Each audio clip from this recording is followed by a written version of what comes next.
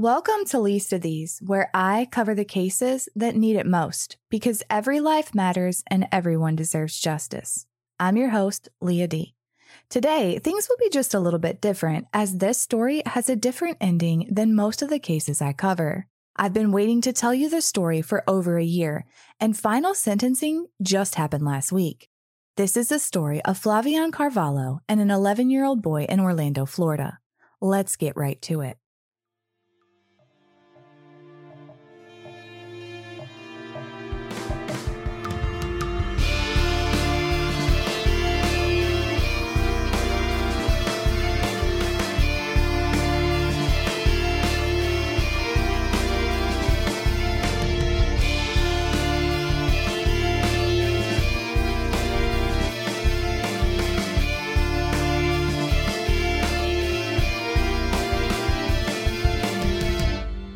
International Drive, more commonly known as I-Drive, is an 11-mile thoroughfare in Orlando, Florida. It's the city's main tourist strip located near all the major attractions. There are hotels, shops, and plenty of places to eat. And it's where, in April of 2014, Rafaela Lopez decided to open Mrs. Potato, a Brazilian-inspired restaurant that specializes in, well, you guessed it, potatoes. And we're not just talking your run-of-the-mill potatoes either. Mrs. Potato features more than 20 potato-based entrees that can be customized with vegetables, cheese, seafood, and meat. While it may be a new concept to Americans, the Brazilian people have been onto the versatility of the potato, and potato house-style restaurants are popular in their home country. Rafaela Lopez wanted to bring a taste of Brazil to Orlando, and when she did, the people loved it. The restaurant gained popularity rather quickly. And I mean, looking at their menu, it's really just basic science. They know their potatoes. According to the Orange Observer, just 8 months after opening, the restaurant had outgrown its small space on I-Drive and moved to nearby Kirkman Road into a larger building. And that's when things really took off. Food critics, bloggers, and the local news took note of the restaurant. So much so that just 3 years after opening, the one and only Guy Fieri came into town, and Mrs. Potato was featured on diners, drive-ins, and dives. A little fun fact. NSYNC's Joey Fatone and Planet Hollywood CEO Robert Earl made the trip to Mrs. Potato for that episode. For Rafaela Lopez, it was a dream come true. She stated to the Orange Observer that it felt like winning the Oscars of the restaurant industry. She went on to say that even through all the press and hype, the family feel of the restaurant would never change. She said, "I always try to be here and talk to my customers. I pretty much know my regulars by name. That relationship is very important, and I'll never change being that way. We're a family restaurant, and that's how I like to be known." But soon, Mrs. Potato Restaurant would be back in the press for something else, something more than just tasty potatoes and a homey feel. It all started on New Year's Day 2021. According to WESH News 2 Orlando, waitress and manager at the restaurant, Flaviane Carvalho, was called into work after another employee called out sick. Flaviane, like Rafaela, had also immigrated to the United States from Brazil and made a home in Orlando with her husband and her 2 daughters, who at the time were 18 and 21. She had been working at the restaurant for over a year and quickly risen to a management position. Flaviane made her way into work to cover for the sick employee. It was a holiday, so the restaurant was packed for most of the day. Eventually, things began to wind down, and it was almost closing time when the last table for the night was seated. They were the only customers left in the restaurant. The family of 4 chose a seat tucked in the corner and all sat down at about 10:30 p.m. A waitress made her way over to get their orders, but when the food was served, Flaviane noticed that a plate was missing. Only 3 plates of food had been served, but this was a family of 4, 2 parents and 2 children. She went over and asked if everything was okay, thinking that perhaps the waitress or kitchen had made a mistake and the family was missing the order for the boy. But the father told her that everything was fine and that the boy would be eating at home. Flaviane then offered to get at least some water for the young boy, but the parents refused even a basic and free glass of water. At that point, she felt in her gut that something was wrong, so she began to watch the family closely, especially the young boy. He appeared to her to be about 8 years old. He was sitting against the wall, and nearly every part of his body was concealed under clothing. He was wearing a black hoodie with the hood up, glasses, and a face mask. But the clothing didn't cover up the fact that this boy appeared to be emaciated and gaunt. Flaviane also noticed that while the rest of the family were happily eating, interacting, and joking with one another, the young boy sat quietly, withdrawn from the rest of the family. As she looked closely at the boy, she saw a scratch on his forehead and between his eyebrows, bruising around his temple, and bruises on his wrist. The longer she observed the family, the heavier the feeling got that something was very wrong. But what could she do? She didn't know this family or the situation. It was almost closing time and her shift was almost over. The parents were right there within inches of the boy. How could she communicate with him without alerting them? She could have come up with 1,000,001 reasons to push that feeling down and go on about her shift, clock out, go home to her own 2 children, and forget all about the boy in the hoodie and glasses. But that wasn't Flaviane.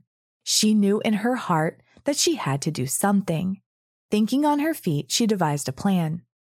According to WFTV9, she grabbed a piece of paper, a marker, and wrote down the words, "Are you okay?" She positioned herself and held the note up out of the view of the parents and where only the boy could see it. The boy nodded silently that he was okay. Flaviane asked again. She wrote down the word "sure" with a question mark, and again the boy indicated that everything was fine. But she couldn't shake the feeling that something was wrong, so she continued to keep her eyes on the family. Flaviane later recalled at a press conference held by the Orlando Police Department that the boy continued to make eye contact with her and at one point seemed to signal with his eyes that he was in distress. So she decided to ask again. She made another sign that said, "Do you need help?" And with those 4 words, this time the boy signaled that he did in fact need help by nodding and briefly crossing his arms as if he was cradling himself. She quickly reassured the boy that help was on the way by jotting down the word "okay" on the sign before heading to the back of the restaurant out of earshot of the family to notify the owner of the restaurant, Rafaela, about what had just happened and to seek advice on exactly what to do. Rafaela and Flaviane decided the best course of action would be to call the Orlando police. So Flaviane did just that. She explained the situation to the dispatcher and urged police to come quickly, as the family would only be at the restaurant for another 10 to 15 minutes. Officers arrived moments later. As they began to question the boy about his injuries, he initially indicated that they were accidental. He claimed the scratches and bruises on his face were from falling out of bed, and the injuries to his arms were from wrestling around with his stepfather, 34-year-old Timothy Wilson II. As the deputies were speaking with the family, Flaviane was still concerned that the boy hadn't eaten, so she went back into the kitchen and fixed a sandwich. She brought it outside where the little boy was standing with his mother and officers. The boy wouldn't accept the food, and instead he meekly handed it over to his mother, Kristen Swan. It appeared he wasn't even able to eat without his parents' permission. Parents that had just devoured an entire meal in front of the child without allowing him as much as a glass of water. As investigators on scene continued speaking with the boy, they asked him to pull up his sleeves so they could get a better look at the injuries on his arms. At this point, the severity of the child's injuries were apparent. This child was in severe pain from the simple act of rolling up his sleeves at the request of the officers. And when officers were finally able to see the boy's arms from underneath the long sleeves of the hoodie, numerous deep bruises and scratches, all in various stages of healing, were revealed. The officers noted that while they were talking with him, the boy was hunched over in pain. At some point, he began to complain of chest pains. The investigators were sure that these injuries were due to abuse, and eventually the boy admitted that his stepfather had been beating him with a wooden broom, a back scratcher, and closed fist when he failed to complete military-style exercises he was forced to do as punishment when his parents decided he had done something wrong. At that point, EMS was called to the scene and the two children were transported to the hospital. According to court documents, at 12:22 a.m. on January 2nd, Timothy Lee Wilson was arrested on one count of child abuse at the scene. Investigators would soon learn that the abuse the child had bravely confided in them was only the tip of the iceberg. After the children arrived at Arnold Palmer Hospital, the 4-year-old girl was found to be in good physical condition and of a healthy weight. But the same could not be said for the young boy. The injuries to this child were extensive. There wasn't a part of his body that didn't have a scratch or a bruise, including his earlobes, and his arm was broken. According to court documents obtained by the Orlando Sentinel, medical officials noted that this child had also suffered repeated trauma to his head, so severe they were concerned it could result in permanent brain injury and mental health issues. And while the staff at the restaurant initially believed the boy to be around the age of 8, at the hospital it was discovered that this child was actually 11 years old and approximately 20 pounds underweight. The meal that was withheld from him that night was clearly one of many, and it was obvious that the abuse had been going on for an extended period of time. It was as if these two children had been plucked from two completely different homes, one covered in bruises and emaciated, and the other in great physical condition and of a healthy weight. This led to a ton of speculation. You see, Timothy Lee Wilson was not the biological father of the boy, but was the biological father of the 4-year-old little girl. While there is never a logical reason to abuse a child, that fact caused many to speculate that he had abused the boy because he harbored resentment due to Kristen's past relationship with the boy's father. But it's also possible Timothy Lee Wilson II is just a trash human or some horrific combination of both. I'll let you decide on that one. After medical professionals at Arnold Palmer Hospital realized the extent of the 11-year-old's injuries, the Department of Children and Families was notified. The children were placed in protective custody, and the child soon disclosed more details about his abuse to DCF workers, which were backed up by his 4-year-old sister. What the boy disclosed was so horrific that the Orlando Police Department's Special Victims Unit was called in. On Monday, January 4th, 2021, forensic interviews were conducted with specialists trained to speak with children. Investigators learned that Timothy Lee Wilson and Kristen Swan had moved to the Orlando area from Alabama in May of 2020. They and the two children had been staying in an extended living hotel in the area. Due to the pandemic, the 11-year-old had been attending school virtually. The abuse of this child had been going on for years, but things took a turn for the worse around Christmas break. The 11-year-old had disclosed during those forensic interviews that Timothy Wilson routinely beat him with a metal pole, a wooden broom, and his own fists for failing to complete those military-style exercises, such as squats, push-ups, mountain climbers, push-up planks, and toe lifts.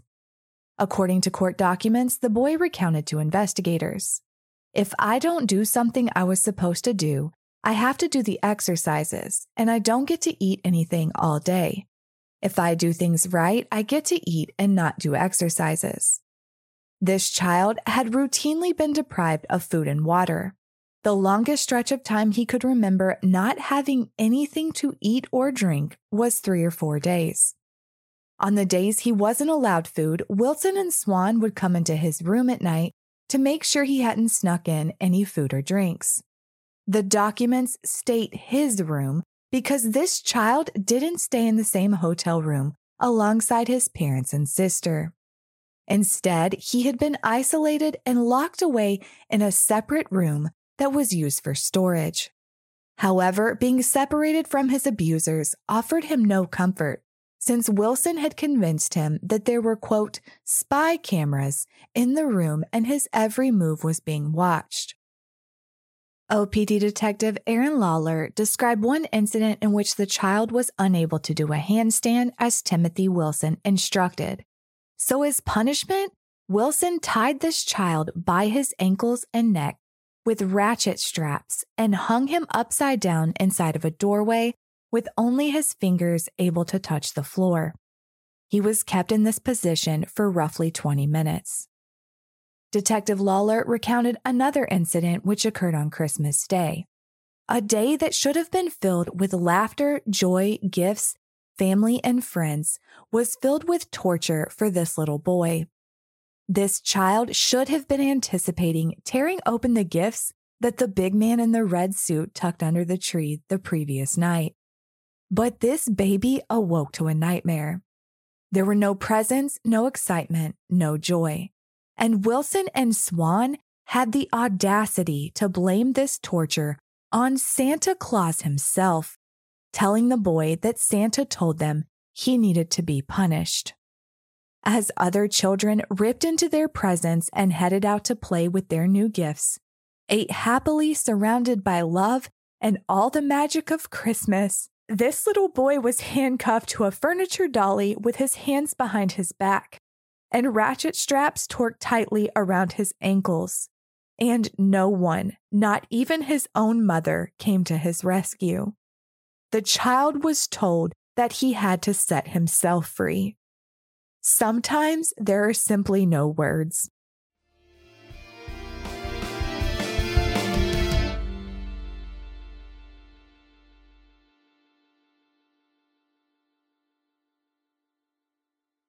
On Tuesday, January 5, 2021, 2 arrest warrants were issued, one for Timothy Wilson for an additional 3 counts of aggravated child abuse and neglect, and the second for the boy's mother, Kristen Swan, for 2 counts of child neglect after she admitted to knowing about the abuse and failed to seek the medical care that this child clearly needed. They were both arrested, and as the investigation progressed, Wilson continued to rack up charges faster than Julia Roberts in the movie Pretty Woman. Charges that Wilson eventually entered a plea of not guilty to. Officers recovered multiple items of evidence from the extended hotel they were living in and the family vehicle, including a bent metal pole, a wooden broom, a dolly cart, handcuffs, and the ratchet straps that were used to restrain the child. A press conference was held on January 14th by the Orlando Police Department. Flaviane Carvalho, Detective Lawler, owner of Mrs. Potato Rafaela Lopez, and OPD Chief Orlando Roland took questions from the media. Detective Lawler was in tears as she publicly thanked Flaviane for stepping in to save the boy, stating that the level of torture this child had suffered shocked her soul. She went on further to say that as she and other detectives with the Special Victims Unit were reviewing photos of the boy's injuries, they were reminded of the heartbreaking case of Gabriel Fernandez, and that if Flaviane hadn't stepped in when she did, this case would have ended the same way, in brutal murder. Restaurant owner Rafaela Lopez expressed how proud she was of Flaviane and the courage she displayed on that fateful night. At times, she too was moved to tears as she spoke. Rafaela went on to say that she and Flaviane both believed that divine intervention had taken place, pointing out that Flaviane wasn't even scheduled to work that day and was simply covering a shift for another employee.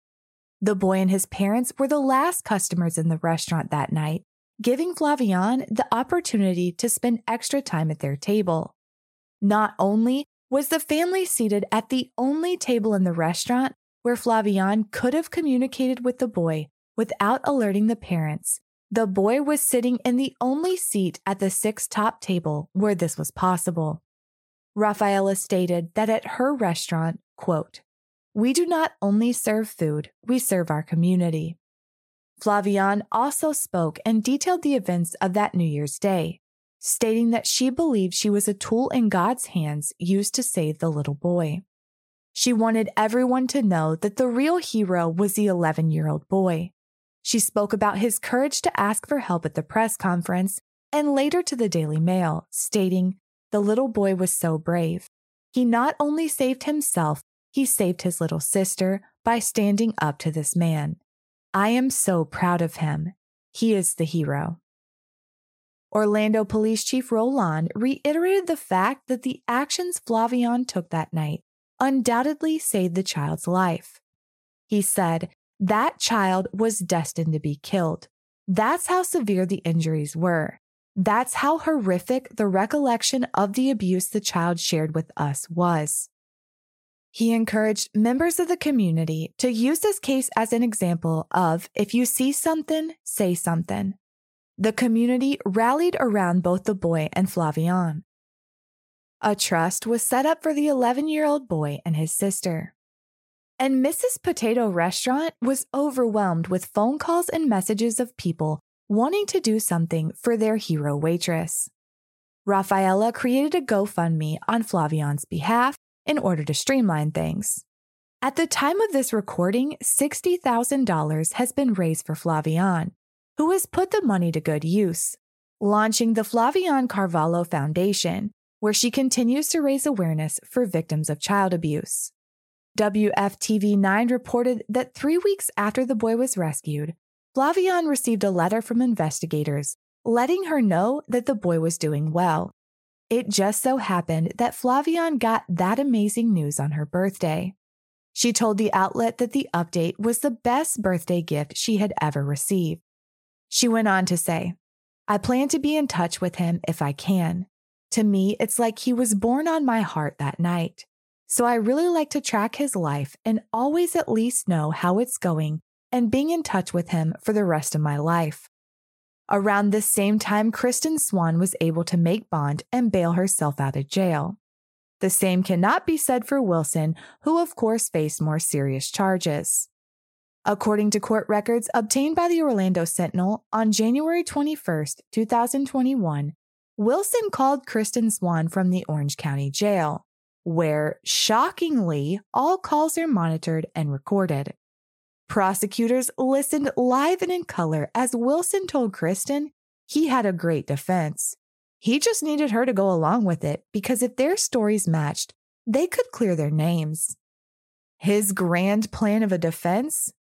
To tell the jury that the 11-year-old victim was lying and to establish that the child had a, quote, history of telling lies. The mountains of evidence be damned. He just called the victim a liar.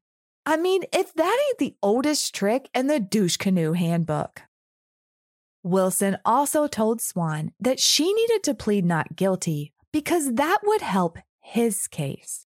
In a conversation the following day, he faked concern about wanting to regain custody of the children. He told Swan that he would, quote, make up shit if that's what it took to get her kids back. Who's the liar now? As you can imagine, there was no getting the kids back, and the jury wouldn't buy Wilson's grand defense of calling the victim a liar and claiming he hadn't abused the boy. He was simply being a parent and disciplining the child. On June 6, 2022, after a short trial and a 2-hour deliberation, Timothy Lee Wilson II was found guilty of all the charges he had racked up. 2 counts of false imprisonment on a child under the age of 13, 3 counts of aggravated child abuse with a weapon, 4 counts of aggravated child abuse, and 1 count of child neglect. On Friday, August 19, 2022, Wilson was back in an Orlando courtroom for sentencing. Multiple victim impact statements were read, many of them from detectives and members of the child protection team, who expressed that the abuse this child had suffered at the hands of Timothy Lee Wilson was the worst case of abuse they had witnessed in the history of their careers, asking the judge to throw the proverbial book at him. The last statement came from a paramedic who responded to the scene the night the child was rescued. His recollection of that night speaks for itself, so I'm going to play it for you now in its entirety. Last written statement is from Andre Gaines. To whom it matters, my name is Andre Gaines. I am an engineer paramedic employed by the City of Orlando Fire Department. I began my shift on January 1st, 2021, assigned to Rescue 10 for 24 hours. In the early hours of January 2nd, 2021, I was dispatched to the Publix parking lot near the 4600 block of Kirkman Road. Responding to the scene, I had no idea this call would change my life and continue to haunt me for the rest of the year and beyond. I have been working the streets of Orange County in the city of Orlando for 30 years in an emergency medical services capacity. During that period, I have responded to various emergency scenarios with significant injury up to and including death. I have had to treat people that were hit by a train, pedestrians hit by a vehicle, as well as bicyclists or motorcycle riders struck by vehicles. I have seen multiple patients that have been shot and near death, if not already dead. I have treated patients who have been stabbed and had their internal organs visible through the wounds. I have been to auto accidents where occupants, due to the force of impact, became entangled in the vehicle. I have responded to and treated patients that have been injured in active shooter incidents. Having witnessed all of this and treated the extreme, I was still in a good place mentally. In the early morning hours of January 2nd, 2021, that changed.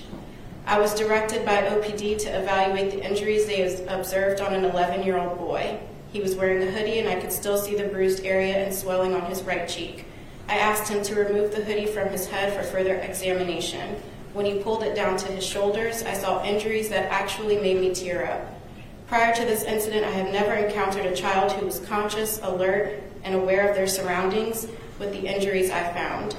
He appeared to be dead. He had what appeared to be dead tissue around the rim of his right ear. There was significant bruising behind the right ear that was consistent with a basilar skull fracture. It takes an enormous amount of blunt force to cause this type of injury. Once I got him into the back of the rescue for transport, I had him remove the hoodie. He had finger bruises on both biceps. He had a bruise on his chest that was significant blunt injury. He had peppered bruises on his back in various stages of healing. When asked how it occurred, he told me, matter of fact, he was regularly beaten by his stepfather. He described to my horror how he was hung upside down and beat with a broomstick or back scratcher. He described how he was repeatedly punched in the chest by his stepfather. His description of the abuse made me feel like he thought this was a normal way of life. I am confident that had the waitress not intervened, this young man would have died from the abuse he was subjected to. My life has forever been impacted. I am lost at how any grown adult male can process that beating and abusing a child is okay. I am lost at how this man, who had a visual reminder of what he was doing to this boy, was not prompted to stop or seek medical care for the boy's injuries. Fortunately, in this situation, God is the ultimate judge for the soul of this man. However, since this is not about God, and it is about the here and now, this man deserves to never experience a day that he can walk amongst the human race. He should never have even the remotest possibility to interact or injure another child. He doesn't deserve to be an integral part of any family unit because, in my opinion, he is not fit. He is a coward that would never attempt to do this to another grown man. I realize the impact he has had on my life is minute compared to the impact he has had on this young man. I hope that the judge will find that you will sentence him to prison for as long as legally possible. I hope that he will be placed in the general population whenever he goes to prison. Even then, he will still not have a proper concept of how he has damaged the boy or impacted the lives of all those who had to deal with the aftermath of his choices. After that emotional testimony, it was Timothy Wilson's chance to speak. And if you thought he'd express deep remorse or show any emotion, well, you'd be wrong. His defense attorney read a rambling letter of half-assed apologies, littered with plenty of self-serving statements and a steaming pile of bullshit excuses piled right on top. In part, Wilson had written, and I quote, "I love and I love wrong. I love my family, each and every one of them, and in doing what I did, it wasn't for malice. It wasn't to be cruel or for personal joy. It was to chastise my son and to discipline and show responsibility as he was growing up." He went on to say, "I'm not guilty of not trying, and I'm not the monster I've been made out to be. It was all about enough to gag a maggot. Thankfully, the Honorable Judge Wayne C. Wooten saw right through it and had a few choice words for Wilson before imposing his sentence. Again, I can find no better words to express the gravity of the abuse this child suffered and the utter lack of responsibility Wilson took for his actions than those the judge said in open court. Here is Judge Wooten addressing Wilson. So, Mr. Wilson, I'm about to impose sentence in this case. Usually when I impose sentence, particularly after trial, I will share a few words so that everyone in the court understands the court's reasoning for the sentence it's going to impose. Oftentimes I feel like to some small extent it might give guidance to the defendant, it might give guidance to society at large as to what the law does and does not allow. Candidly, I've struggled to find what words I could possibly express or need to be expressed to address the circumstances of this case. As I've sat and listened to the presentation, certain words that were presented to me stood out in my mind. The fact that you repeatedly reference this as a mistake, or your conduct as a mistake. At other points, the word unfortunate was used. And then at one point, Ms. Sweet used the word problematic to describe your behavior.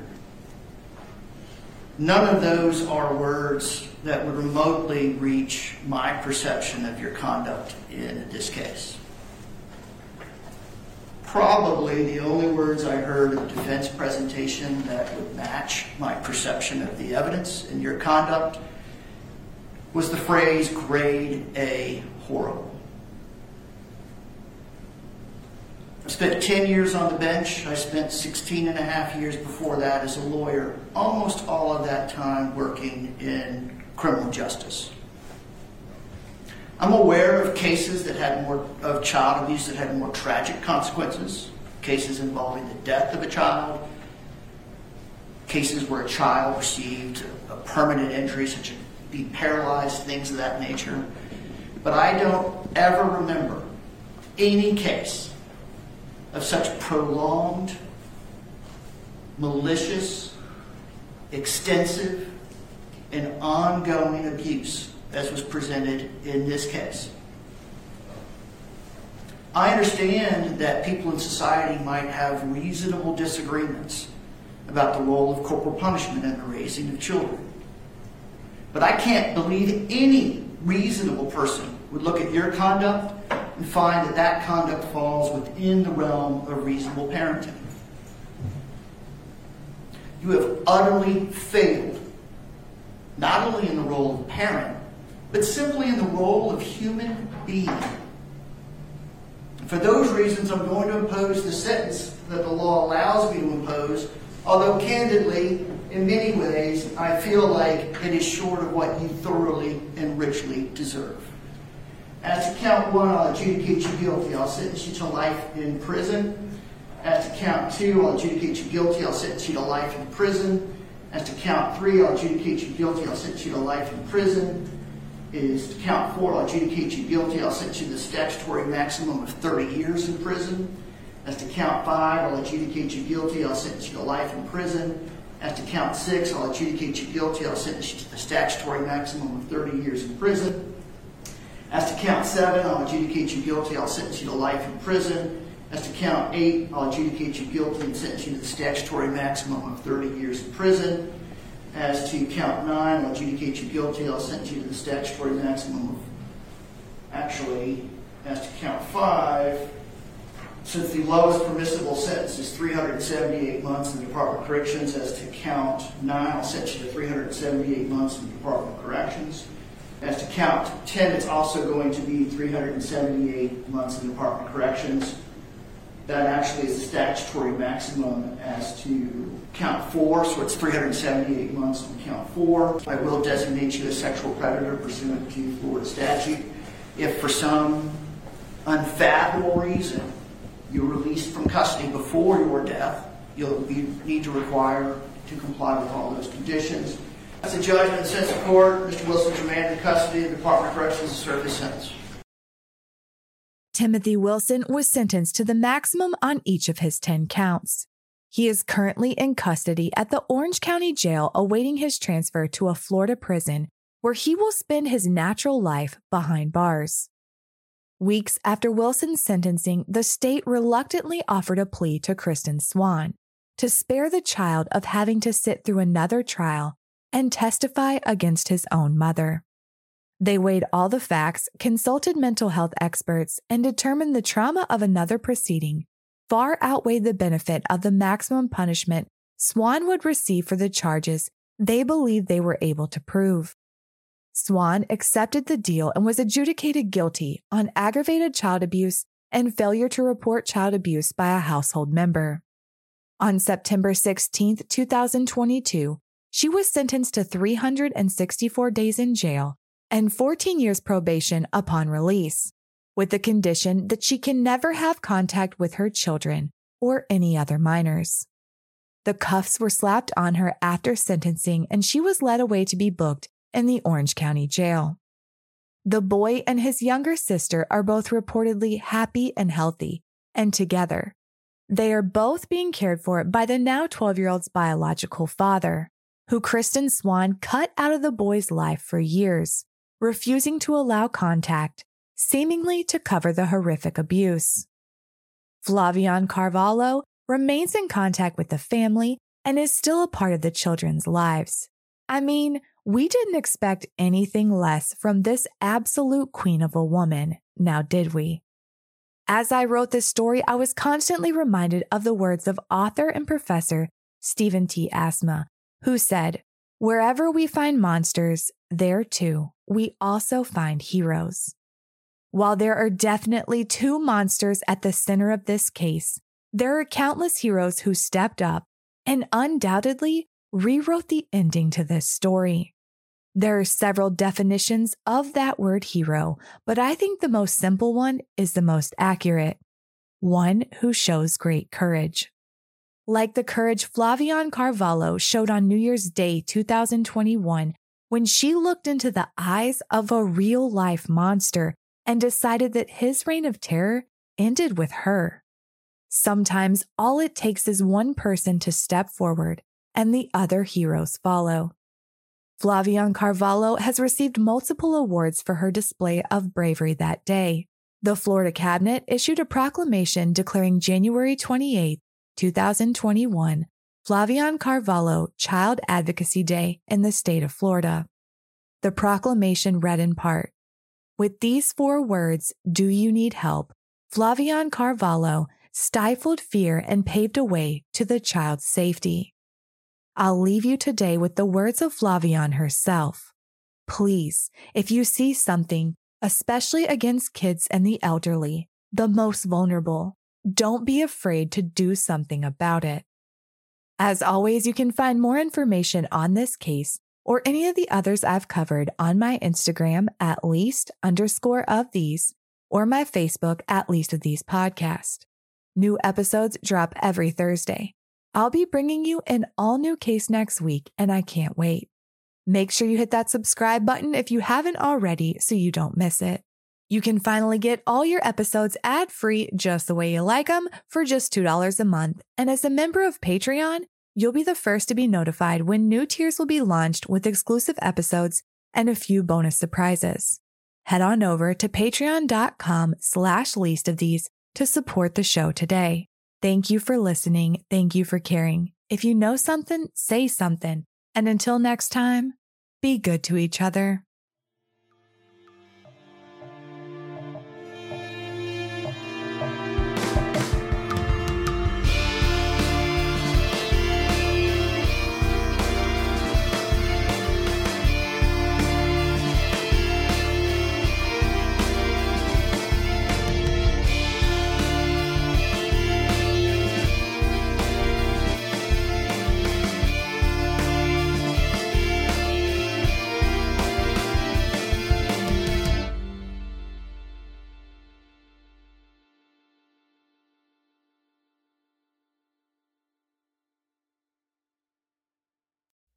In the 1970s, John Todd burst onto the evangelical scene with a shocking tale. He claimed to be a former witch involved in a then unheard of secret organization called the Illuminati and urged Christians to prepare for a violent world takeover. First of all, the number one weapon in everybody's home should be a 12-gauge pump shotgun. Hear the amazing story of one of the originators of the modern-day conspiracy theory. From Magnificent Noise and Sony Music Entertainment, this is Cover Up, the Conspiracy Tapes.